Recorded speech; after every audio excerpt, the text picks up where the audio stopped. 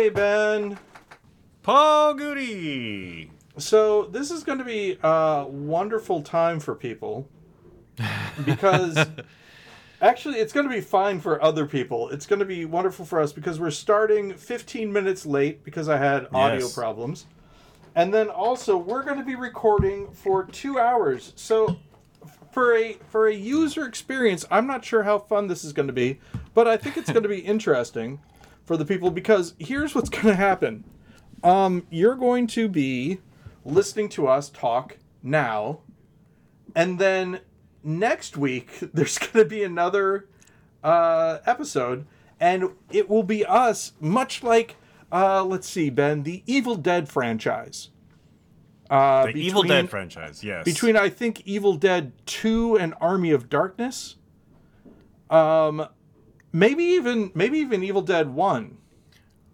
I'm trying to think. Was Evil Dead 2 just a kind of a remake of Evil Dead 1, or did Evil Dead 2 pick up right where Evil Dead 1 ended? It's an interesting question.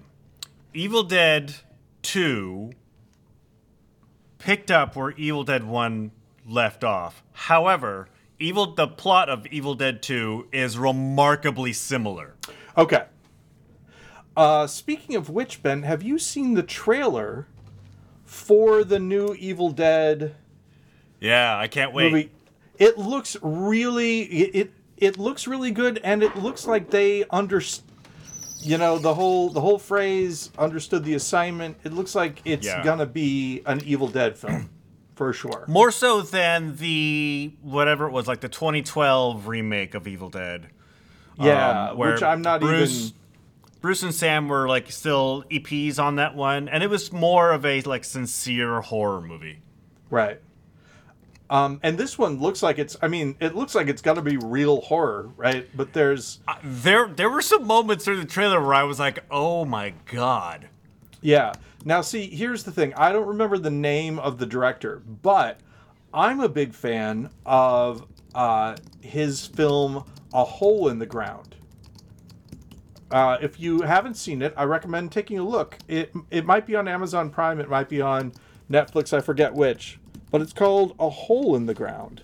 A Hole in the Ground. And it's a horror film.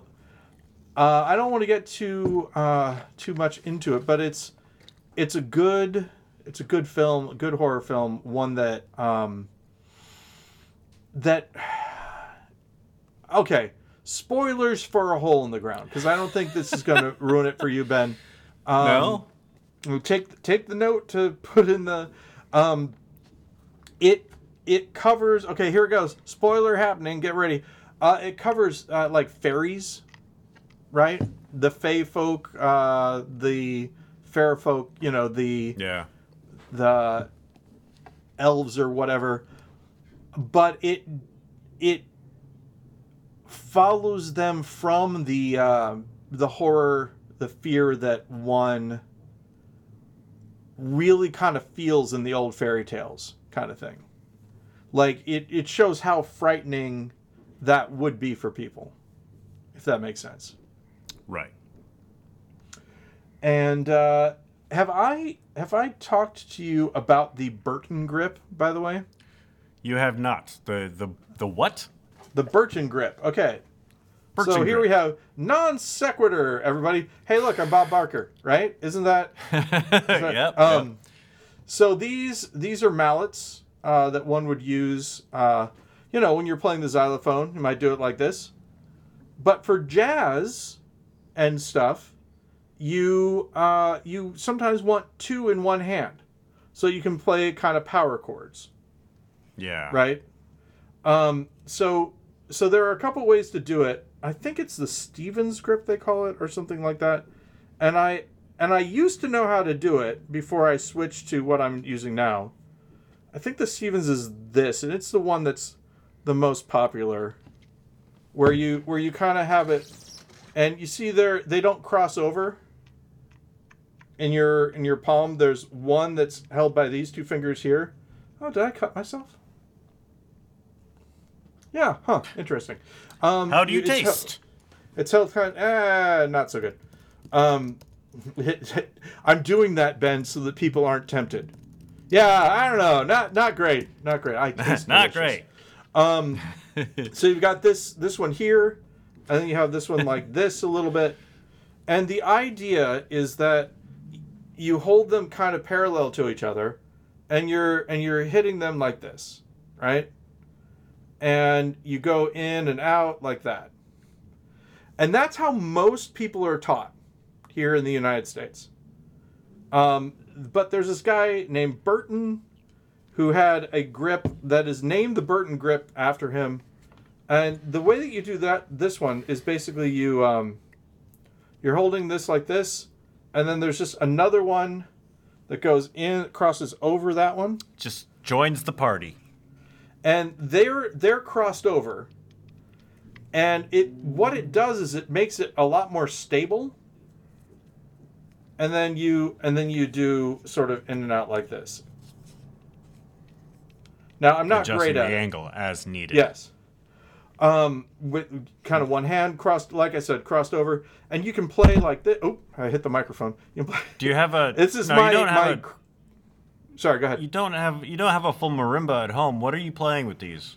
Oh my gosh, Ben. I have something that is wonderful, and allow me to say it's the mallet station made by Pearl. You may be familiar with Pearl, the percussion vendor. All right. You have brought up the mallet station in the past. I didn't realize it was in the current rotation. Yeah. So by the current rotation, do you mean topics that I talk about a lot? No, it's just the instruments you have that is occupying your time at the moment. Yeah, it is interesting. I was thinking about this, Ben. I have many musical instruments. More than I'm, good at. Let's say. More than a full band would need.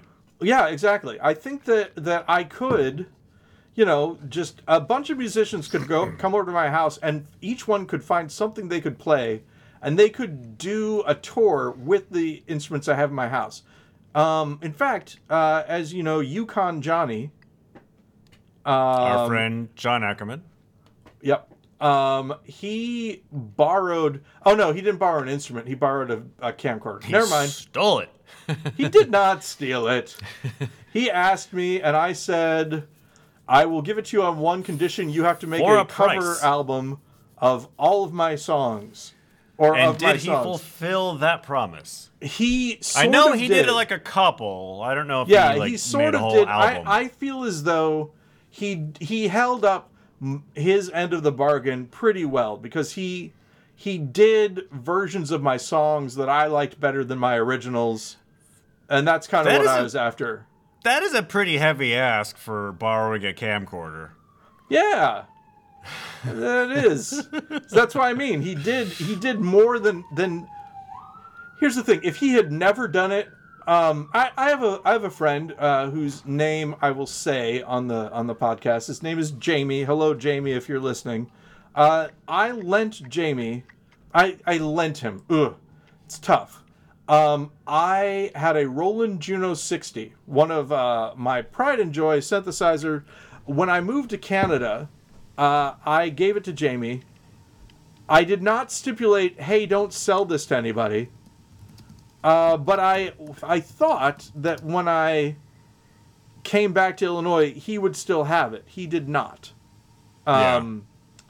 So, and that experience happened prior to me lending my camcorder and saying, "Oh, I'll lend this to you. I just want you to cover some of my songs."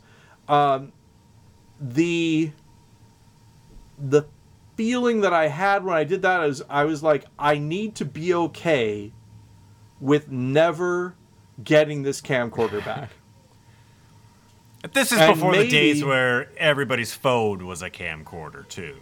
Right. So him giving it back to me. That's right. Camcorders were not easy to come by. Him giving that camcorder back to me was,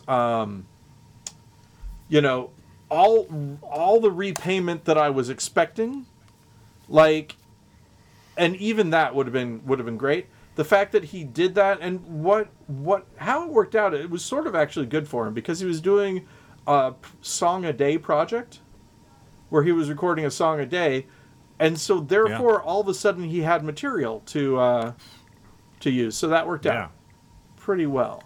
Not just recording a song a day, writing and recording a song a day. Yep, that's right. He's very talented. So well within his power. I was kind of giving you grief about that being a heavy ask, but I was remembering a time when I, well, I mean, it's not a one-to-one comparison, but I recorded and edited a version of the Half Brothers show, old time variety show here at Annex. I taped the show, but we also, like, after a couple of the performances, retaped everything in like a studio environment. Yeah. And I cut all that together, so Rick now has like a movie of the live play. And I told him that the payment I wanted was for the Half Brothers, so Rick, John, and David Nixon, to score a video that I made, which was about a 15-minute long road trip video. It's basically just a time lapse of this road trip I went on. Yeah. And so I basically asked them to write and record an original 15-minute song, and they did. They came through, and it's great. And see, this is, and I think you and I, Ben, I know this sounds crazy, but maybe you and I. That's the title of every episode. Ben, I know this sounds crazy, but maybe you and I have influenced each other. Maybe we have the same sort of work ethic, mindset, whatever. When you have friends that are artists, you, in my opinion, are better to ask them to do something with their art than to give you money. And there are two reasons for that. One is that obviously, you know, an original piece of art from them is sort of priceless in a way, but also it's good because it gives them motivation to create more things. And so it's a win-win. And also, I think, motivation, and also like maybe validation isn't the right word, but I like letting my friends know in like a real way that I like their art. And not just like paying lip service, but and the Half Brothers know that I'm a big fan of theirs. I don't think they're like, oh, he's a poser fan, but do the Half Brothers still perform? Have they been doing? Yeah, they do actually. They had a show last Saturday in West Seattle. That's great. I like the Half Brothers also. I did not go. If you should return, don't let it burn, don't let it fade. I'm not going to sing it all, but Cranberries, Ben, linger. But no. What I was going to say is, if you live in Seattle and you have a chance to see the Half Brothers, if you haven't, check them out. They're very good. And here, this is what I would. It's interesting for me to say this, but I consider the Half Brothers kind of a super group, in that each one of them on their own is an accomplished solo musician and solo artist. They have each of them has produced something on their own that is noteworthy and exceptional, and then they get together. Yeah, I have albums of each of them from each of them. Full of solo stuff. So, and is John in Awesome as well? He is, right? Yeah. So two members of Awesome and Rick Miller. And Rick Miller is, of course, from Rick Miller fame. Too bad about Rick Miller's name, by the way. And the reason I say that is that there are so many other people whose names are Rick Miller that if you just look at it, it's one reason why being Paul Goody on the internet is okay. There aren't that many others of me. It's funny. I was just thinking about that same thing last night because I'm watching the TV show The White Lotus on HBO, and it's created and written by a guy named Mike White. I know Oh, two yeah. other Mike Whites. Yep. This is the third Mike White that I've experienced amongst, I'm sure, countless others.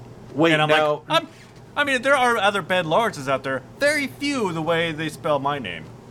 Did not. Oh, and that's something I hate about Google. I'll just Google. You don't have to suggest the other Ben Lawrences to me. What I didn't spell it wrong.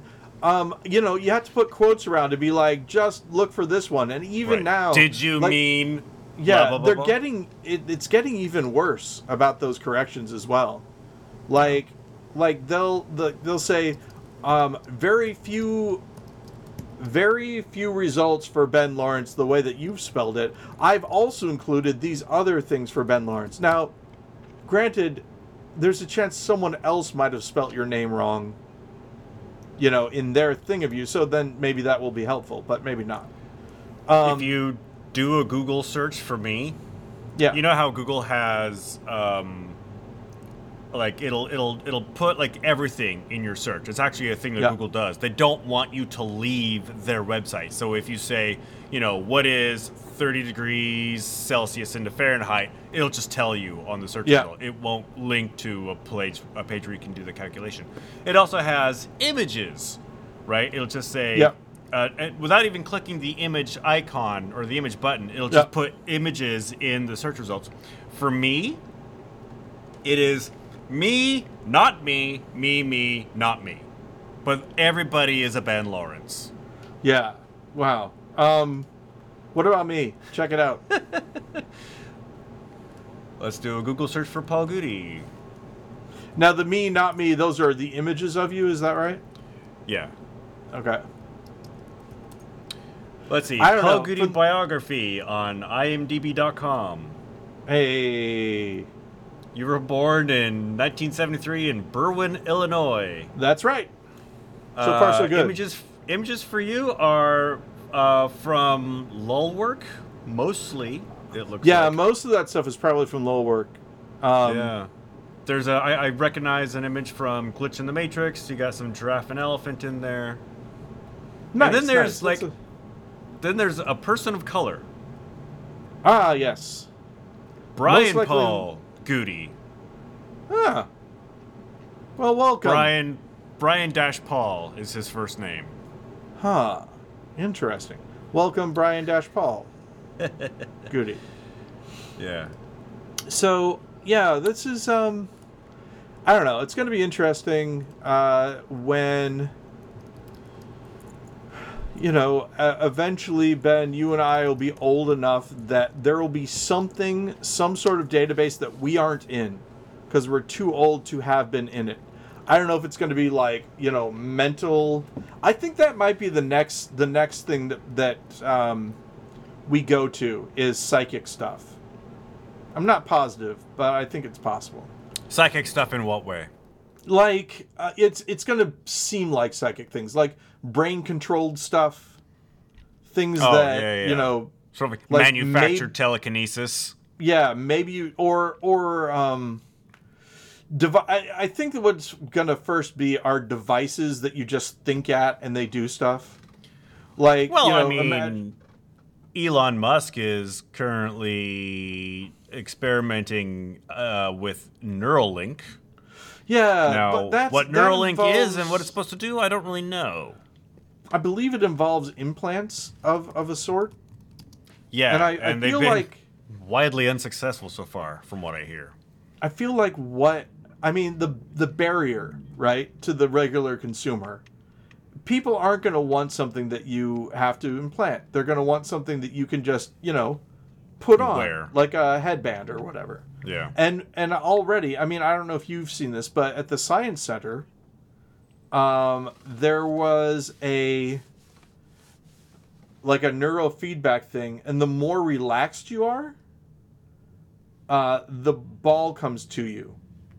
Does that make sense? Like, it's a biofeedback thing where you're playing against another person to be the most And you relaxed. have to be more. I would lose that game. Here's the crazy thing: I'm very good at it. Yeah. Because and I think it's because I can wire my impulses, right? To the more relaxed I become, the better I'm doing, and therefore my urge to get nervous becomes an urge to get calm. Speaking about which, I watched Firefly for the first time in a long time, and that's one of the fun things about Wash, the pilot, is how calm he becomes when he's flying. It's really nice. I love Firefly as a show. I don't think it's become as problematic as, say, Buffy, the Buffyverse, due to Joss Whedon's the revelations that he was just a terrible person on set, especially to women. Yeah, there are some things. There's an episode called Trash, that Jennifer pointed out. The fact that it's called Trash and it's about women. The main plot line is about women, is something problematic for sure. Yeah. But yeah, I mean, it is one of those things that a lot of, and if I can put this in the right context, a lot of the right people enjoy it. A lot of the queer community, women, people of color, lots of fans of it are, enjoying the show for its merits in a way that, and if, I personally can't say this necessarily, but I think that I can agree with and accept it. I saw somebody say something to the effect of, he doesn't own it. This is our show. He might have brought it to the screen, but he can't take it away from us, basically. Yeah. Which I like. I guess that's a healthy way to look at it, I suppose. Yeah. The same thing. I mean, it happens with, for role-playing games, same sort of thing. The dust up with Wizards of the Coast and the D&D license thing. There are a lot of creators who put out supplemental material that were concerned, because it's like, I made this thing to make the game more inclusive, to make it the game that I wanted to be, and now they're taking that away from me. And that, I don't know, it's interesting. It becomes its own kind of, I don't want to use the word revolution, but it becomes its own sort of thing. One of the reasons I like the indie role-playing game group, because it's like, hey, you find this thing owned by Hasbro to be problematic? Look, here's a thing, again, I say Paizo, I might be pronouncing it wrong, but the people that did Pathfinder, they unionized the workers for it. They're their own folks. Yeah. They aren't beholden to a large corporation and all that. And you hear, the whole idea that Dungeons and Dragons is under monetized, and let's do a thing where, and I'm making this up, right? I don't know that they said this, but looking at how video games work, you could imagine this, right? They should spend $1 to get a stat block for a new monster. Instead of buying a $50 book, then we can get $100 off of them if they want to have all the monster stats or whatever. Yeah. It was one of those, the reason I heard that this whole rescinding of the open game license for D&D came about is because some sort of internal audit at Hasbro / Wizards of the Coast determined that Dungeons and Dragons is a has sales or value of like over $1 billion in the marketplace, and Hasbro was only making in the hundreds of millions of dollars. Yeah. And so and now it's kind of backfired because they're losing subscribers to whatever the subscription D&D service Beyond. is, and Yeah. D&D Beyond, and people are kind of like, their Dungeons and Dragons isn't going to be as big of a thing in the culture anymore. Maybe. I mean, and that's the problem with it being owned by a corporation rather than the people that like and make the game, right? Yeah. They're in it to, and this is the thing that that I liked, and I hate to to bring up the specter of AI art again, but one of the things that I liked about Midjourney as a company was Speaking that they of lawsuits. Oh wait, what happened? Are there lawsuits? Keep on your thought. Yeah. It's starting. So they were like, we're not going to get bought out by a company. We want to do this ourselves. We have our own thing. Yeah. We aren't a corporation. We're not here to make money. We're here to make this product and explore the things we want to explore, which I thought was really nice. And that's what... Which is probably what Gary Gygax, is that how you say his last name? Yeah, Gary Gygax. Somewhat of a problematic figure in his own right. Oh, really? You know, in some ways, he was notorious for having a strength. So you know how D&D works. There are different values for different stats, different attributes. Having a strength cap for women, so that a woman could never achieve the highest strength score. I did not know that. With the idea that, I mean, stuff like that. Regardless of how problematic it can be, he probably didn't create Dungeons and Dragons with the idea of it being a corporate endeavor. Yeah, that's right. I mean, it was for players. But I will say that when that started happening, there are people just like Pink Floyd, right? David Gilmour, not necessarily wanted to start out to become a businessman, but after getting problems with different contracts that they signed and stuff, he became a business guy. Gene Simmons, right? Kiss. Yeah, frontman of Kiss. Is he a businessman these days? I hadn't heard. He's a crazy businessman. You know, I'm crazy, Gene. It's weird. Famously on Celebrity Apprentice, decided he didn't want to do it and got out of it. Good for him. Through the game. And they're like, "What are you doing?" And he's like, "Yeah, I'm okay." And the thing is, the host of this show is a jackass. Well, that was an interesting side to it. You know, how the two of them got along. But one of the things, there was Kodak, right? They were supposed to do an ad campaign for Kodak. And the big thing they said is, you want to really push the ink of these printers. That's what this is about. The ink. That's how we make and money. All that. And Gene Simmons made this phrase. It's a Kodak world. Welcome. Nothing to do with the ink, but that catchphrase still sticks with me. It's an amazing idea, right? The overlay, the concept of the world that you live in is best photographed with Kodak because the world is Kodak. You just don't have it as a picture yet. It's not a bad slogan. Not a bad slogan at all. And also, I've been listening to, obviously, Dimension 20, the role-playing game podcast thing.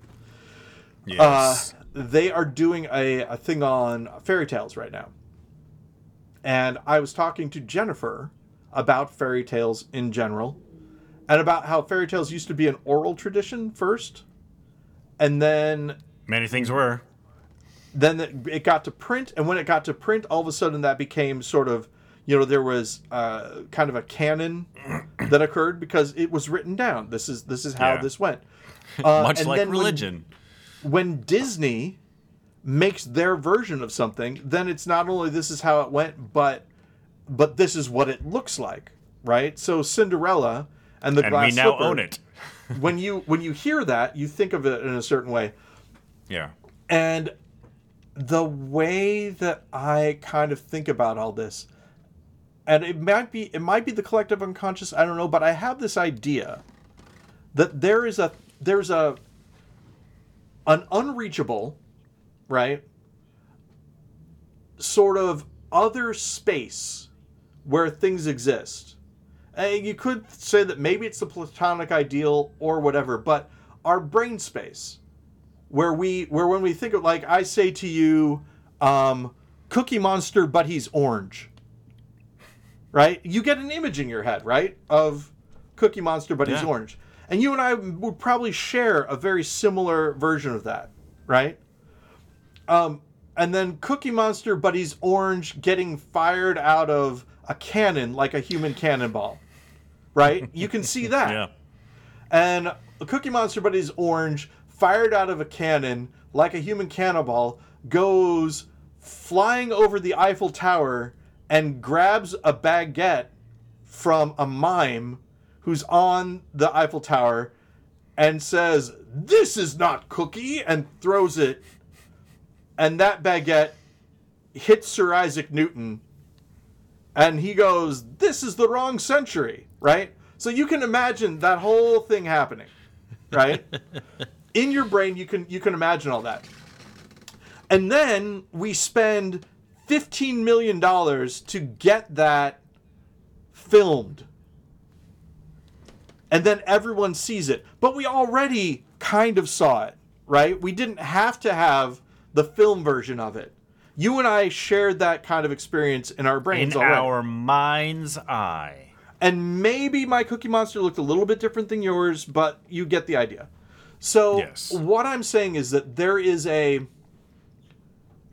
This is still connected to fairy tales in some way, I'm assuming. Yeah, exactly. Because of language, right? Shared language, words meaning different things and all that, we have the potential to kind of map out a whole bunch of different scenarios, right? Stories, as they were. Yeah. And there is something called the UTA, I think it is, yes, the UTA classification. And the UTA stands for people's names. UTA classification system of folklore. UTA, the last names UTA of 3 different people who are all involved in this. Uta Thomas Anderson. One person was from Finland, I remember. I think it was someone from German, someone from Finland, and then an American. And the basic idea is that they... I think it's like 72 or something, but there are, these basic numbers of stories. And all of them have like their own sort of gist to them. And then the variations are like, and this is something like, I'm throwing this out as an example. Greedy wife gets comeuppance or whatever. And so the idea is that, and that's not really exactly right, but you get the idea. There's a wife, she's greedy, and then eventually it ends up with her having a consequence or whatever. Right. Just basic phrases like that. And then all fairy tales can fit into these things. And then you also have the Blake Snyder beat sheet, where for screenwriters where they have the basic bare bones of what the movie is about, rising action, falling Dark Night of the Soul and all that. And his basic idea is that every movie follows these points. And it kind of is true, but then the layers that you put on it are different, right? So as you and I, Ben, move into the future, we will see a bunch of different stories retold, and as we get older, we're going to be able to recognize them more. And there will be different trappings and all that, but I feel as though when we have these sort of, we've talked about this before, eventually AI is going to make it so that you can cast whoever you want to in a film directed by whoever you want to. You give it time to bake, and then you'll be able to watch the thing. And I feel as though as that becomes more and more of a thing, those bones of stories are going to become more apparent, because we're gonna recognize, oh, well, this is just this plus this plus this. And the reason I mention this in context with AI art is because, and this, I still want to hear what you were talking about as far as lawsuits go. Because one thing that people are talking about, before I left, the thing that people were talking about is, well, there should be a way to find out what pictures went into making a picture. You should be able to backtrack to those people, and then those people should be able to get royalties on the picture that you made. And my immediate fear is that someone would take Giraffe and Elephant, run it through, and go, oh, well, all Giraffe and Elephant is, this artist and this artist and this artist.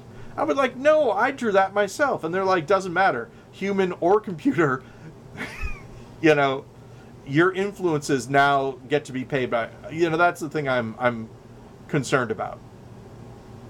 Because we all take from everybody. That everything is a remix deal. Yeah. The future is just going to be. I mean, you can say that the now is just remixed of art that has come up until now, right? You can see bones of Chaplin in movies. You can see, like old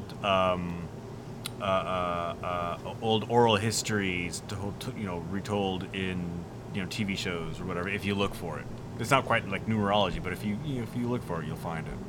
Yeah, exactly. And I mean, honestly, I don't know about you, and I'm sure that I've talked about this before. Search the audio, as always. Or let an AI do it. Yeah, exactly. Well, isn't that what it probably... That's probably who's searching the audio at this point.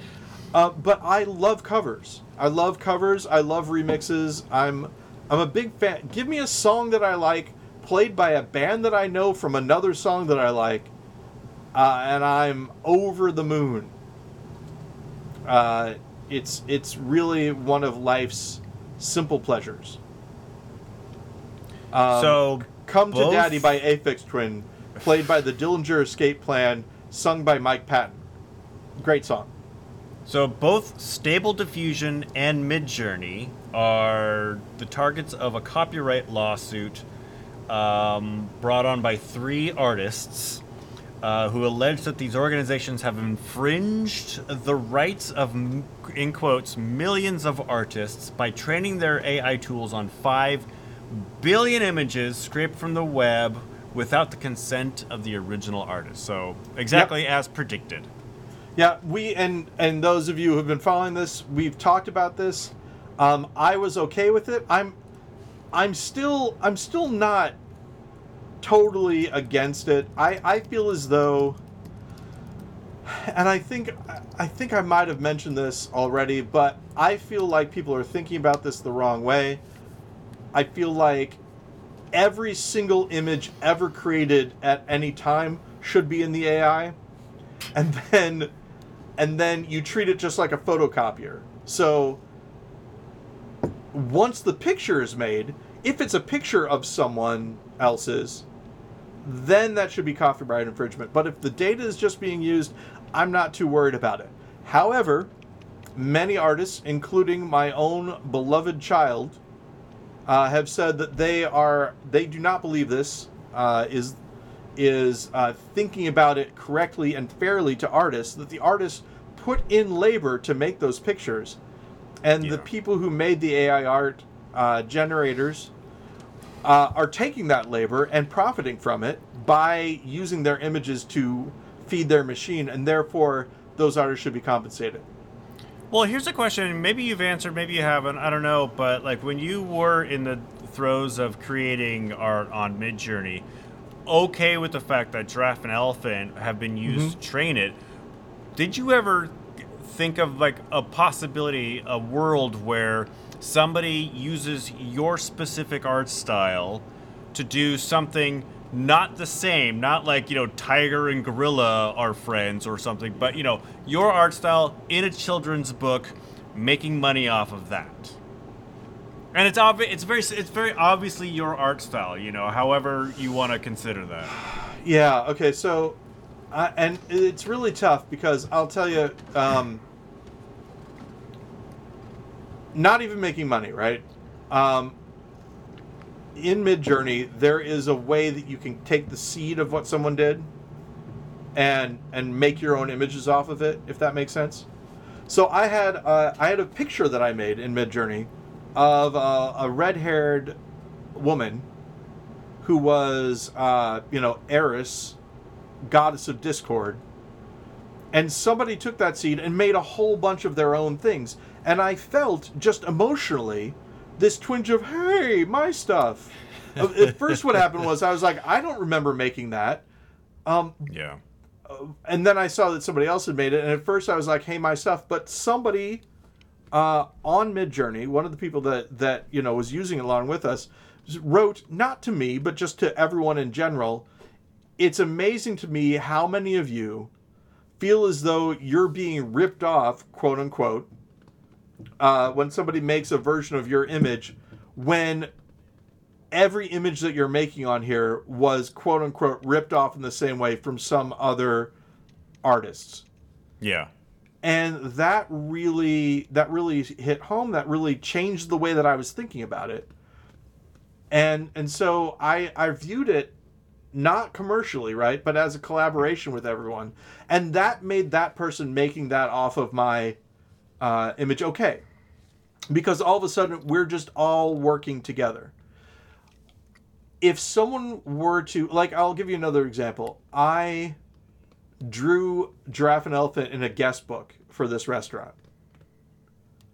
Someone came back in and drew over my stuff and put like a mustache on the giraffe and made the elephant have, genitalia and whatever. And I didn't like that, right? That kind of alteration could happen. I mean, I'm sure Bill Watterson's not a big fan of the Calvin peeing on stuff sticker. Although I thought about this, wouldn't it be funny if Bill Watterson actually was the one who made those stickers and just made tons of money off of it? I think that would be hilarious. Back in the 80s, there was a big rivalry between the Seattle Seahawks and the Denver Broncos. More specifically, between Brian Bosworth of the Seahawks and John Elway of the Broncos. And there were, in Denver, these T-shirts that were being sold that were these anti-Brian Bosworth T-shirts, right? Sold like hotcakes because people in Denver hated the Boz. Turns out the Boz was behind those T-shirts and made a killing. Nice. That's like even better than betting against yourself because that's wonderful. Yeah. So I feel as though whichever way this thing goes, right? Whatever the decision is on this is going to color, the future of how things are going. I think I mentioned this already. The artists that I talk to about this, like the people who make art for a living, like that's their major source of income. Whenever I tell them about this, they aren't like, oh, that's taking money out of my mouth or whatever. They're like, oh, that's interesting. I want to check this out. Yeah. But the people that care about, art stuff don't feel that way. I mean, I think there's a weird, like, okay, if you're, so Ben, let's imagine you are an actor's equity. You're not, that I know of. No. But let's say you were, right? And someone I am SAG-AFTRA eligible after all. Yeah. Not equity, but I am SAG-AFTRA eligible. So let's say that let's say SAG then. Let's say you're not a member of SAG, but you're able to, and someone who is also not a member of SAG is complaining about how people that are on non-SAG products and projects get exploited by the people that run them. Right. You as a member of SAG are going to listen to that complaint and go, yeah, that's why the union exists. The union exists because you should be That's sort of how I have seen the people who, and again, if anyone who's listening here is an artist who, does commissions for things and all that, the people that say people can't pay their rent because of this. The people that say that, in general, from what I've seen, are not paying their rent through the art that they're selling. I mean, that's interesting because for the three artists that are behind this lawsuit, I don't know what their motivation is for suing Stable Diffusion, which I'd never heard of before, or Midjourney. But is it because they think that they are losing work, or is it because they're trying to protect sort of like the purity of visual art? I feel as though this is kind of, I think it's sort of twofold, right? And the thing is that whenever we talk about this stuff, people get two things confused sometimes. There's the training of the AI, and then there's the art that the AI, or the images that the AI generates, right? So for the training of the AI, which is what they're talking about, because they're talking about how it's using these 5 billion people's things. If they were saying that the AI was creating these 5 billion images, and therefore these people can't sell this, or it's copyright infringement because they're making these images, then I feel as though the lawsuit wouldn't go anywhere, right? Because it could be proven, okay, take your image, okay, this image isn't, like one of the things that the guy who ran Midjourney would say is, normally when people say you've taken my art, we haven't used their art in our system. So that's number one. Just because you're in the 5 billion people that, and it's I don't know if it's pronounced Lion or LAION. That's the database, right? And what the database is it's a URL of an image, and then keywords for that URL. That's all. This is why people aren't going after LAION. First of all, it's purportedly, right, doing this just for research purposes. But number two, it's not using any images.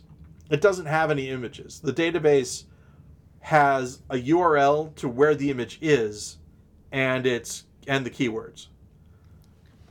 So the reason they're going after Stable Diffusion and Midjourney is because they most likely think that Midjourney and Stable Diffusion at one point in time went out, got those images, and then trained the AI on those images. Scraped them off the internet.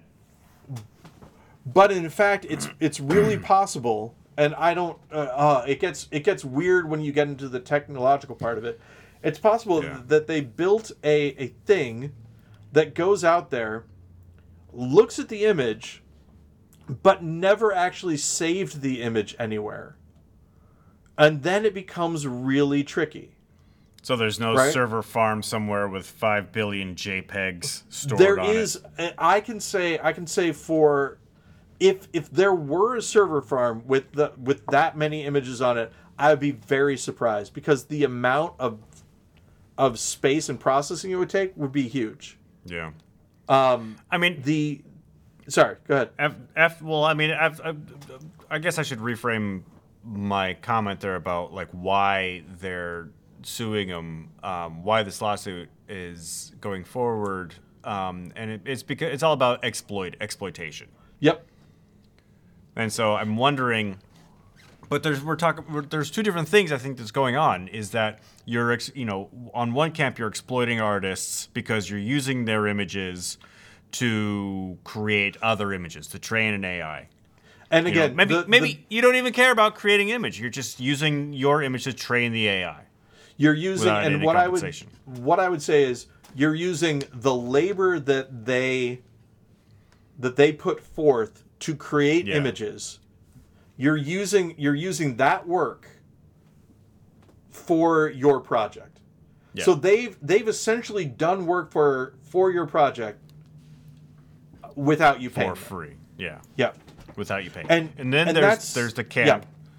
And then there's the camp who I guess doesn't care about that aspect, but they are the ones who want to get paid for their AI work, for their AI generated images. And so there's a whole I think a battle between actual visual artists or graphic designers and people who create AI images. Yeah, and that's a little bit harder to do, especially. And again, there's another side of the so the idea that you've stolen their labor, right? The work that they put into making these images to again, this is the argument, to make a subscription service, right? People are paying to use these services, so you're making money off of the people that are paying, but they're not getting anything for the images that you've used to create this. All of that section of the argument, right? I feel like has the most merit, has the most likely way forward. Right. The best argument. There's another aspect of the people who say, I would be getting paid to draw people's D&D characters. But because people can now draw D&D characters using this service, I'm not getting that income anymore. That's a harder sell, right? Because it's a counterfactual statement. You can't prove that you would be making that money. It's very similar to somebody who said, if you didn't run this article about me, I would be getting multi-million-dollar movie deals. Well, maybe. But maybe not. That's a tougher sell. So that's a harder one. And then finally, this is the other thing. It's gonna. I think we talked about this already. If we haven't, I walked into using Midjourney with my eyes wide open. A lot of other people weren't paying attention, in my opinion. They were having us look at images that were generated by Midjourney and rate them to how good they were. Yeah. And then generate our own images and rate the ones that we like and all that. We are training their AI, and we're paying them monthly in order to do that. So I think there's a possibility of another lawsuit eventually by the users of the services themselves saying, we paid you to do labor for your company. Again, I don't feel bad about it because I knew what I was signing up for. I mean, really, the way that it was working, if you were to believe the company, and I have no reason not to, the amount that we were paying offset the cost of running the servers that were running I think some of the plans that they had people on were actually operating at a loss, in fact. Yeah. But again, free research and training their images, or training their service. I don't know what the backing is for these things, but if Midjourney was a project of a research university, there's funding behind that. Yeah. The funding side of it was always, people would bring it up. It would get, no one would really talk about it too much about who's funding what or whatever. But it was funded at least in a large part by the user base through subscriptions. So. And again, that was the other reason I stopped, because Betty was like, "You're actually contributing to this, which I find problematic," and it was enough for me to go, "Okay, well, I won't do that anymore. Well, it's a good thing you listen to your kid. Yeah. This is, and I think we talked about this before, but when the when the old white man is told by a member of the younger generation, "Hey, what you're doing is wrong." Historically, it's never been the case that the old white man's like, I think I know what I'm doing. Yeah. I think I know better fine. than you. Yeah. I made it this far in life. Hated by my community. Yeah, that's right. That's another thing that I find really not interesting, but yeah, sort of, I guess. I'm changing the subject, but I think this will make sense. Taskmaster. We got 5 minutes left in this episode. Yep. Taskmaster. Have you watched it? Have you seen episodes of it? Okay, it's a BBC show, yeah? You should check it out. Yeah. It's worth it, but I can't get it on BritBox, unfortunately. So I have to watch it, clips of it on YouTube. Yeah. But it's really a fun thing. But the thing is it that another, I was going to is it a panel show? Was it? Yeah, it's a panel show. They're given tasks to do. Like there's one which was drink all the vinegar, and they have shot glasses, like 80 or 100 shot glasses in front of them, let's say. And of course, they're not all filled with vinegar. They're filled with all sorts of different things. So you have to find the vinegar, and then you have to drink it. And there's always like something little, like there's test strips hidden in the studio. And then one person noticed the number 85 was written everywhere. So he found the 85th glass, and that one had the vinegar in it. But someone was drinking all of the shots, and they had to go, okay, no, you shouldn't do that. That sort of thing. Anyway, the reason this one has gasoline in it. Yeah. The reason I'm pointing this out is because one of the fun parts of this show is that the guy who created the show cast himself as the second in command. And like so he made a figurehead as the taskmaster, like the person who's making all these people do all this stuff and judging and stuff like that. But he's actually the one that's kind of, in charge of it. In the same way, Penn and Teller, right? Lots of the stuff that was the most diabolical, Teller would do.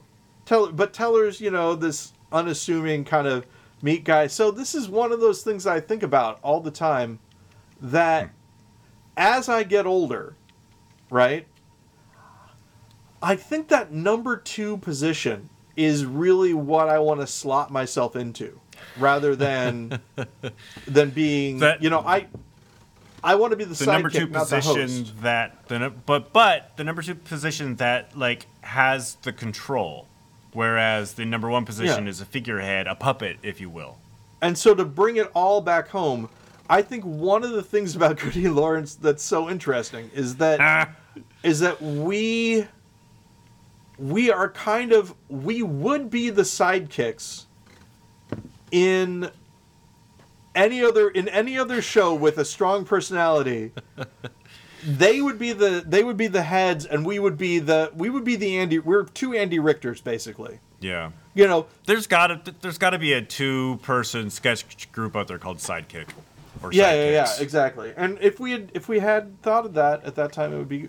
But we are the second in command. But because we are ourselves, we're an Ouroboros of and therefore equal. It's fun. It's just an interesting thing to think about retrospectively. And speaking of an interesting thing to think about retrospectively, we will be bringing in everything we've just talked about into the next episode, which you won't hear for another week. So we're going to be missing out on a lot of historical context. Yeah, a lot of things. A lot of stuff has happened. Okay, so let's close this out, and then we'll reference that again. So, hey, Paul, it's the end of this episode. Hey, Ben, but I got a twist for the people that have listened this far. What's that? This episode, first one recorded, second one released. Oh no. So the people who listen to the first one and know that it's the actual are going to be really surprised. I think it's great. It's like the call-in show. Exactly. Yep. Yeah. So this if you've listened this far, no one's going to, but if you've listened this far, this is actually the first one that we recorded. And we were talking about how it's going to be back to back, but you've actually just listened to the first one we recorded. All right. So keep your recording going. Don't pause. Don't stop it or anything. So, no, I thought I would have to because I need to upload it. We're gonna have to upload it I'm gonna upload number 1 while we're talking, and you can download it, and then I'll upload number 2. Does that make sense? You can't keep them up at the same time. I don't think I have enough upload bandwidth or space. Sure you do. In Dropbox. Really? You think so? Yeah. Hey, all this is still in, by the way. Okay. Just keep it going. So you want me just to keep going? Yeah, and if the Dropbox doesn't work, Okay. we'll figure out another avenue. All right. So it'll be up to Ben to decide when to cut this, but yeah. Now I'll let you know when to cut it. I'm gonna say keep it wrong, Paul. Oh, hey Ben, keep it wrong. All right. Talk to you see you last next week. We'll see you last week. We'll see you last week. All right. All right, and oh, I didn't. You're fine, Nope. right? Okay. That was me. Although I'm wearing gloves, so it didn't really make a noise. Yeah.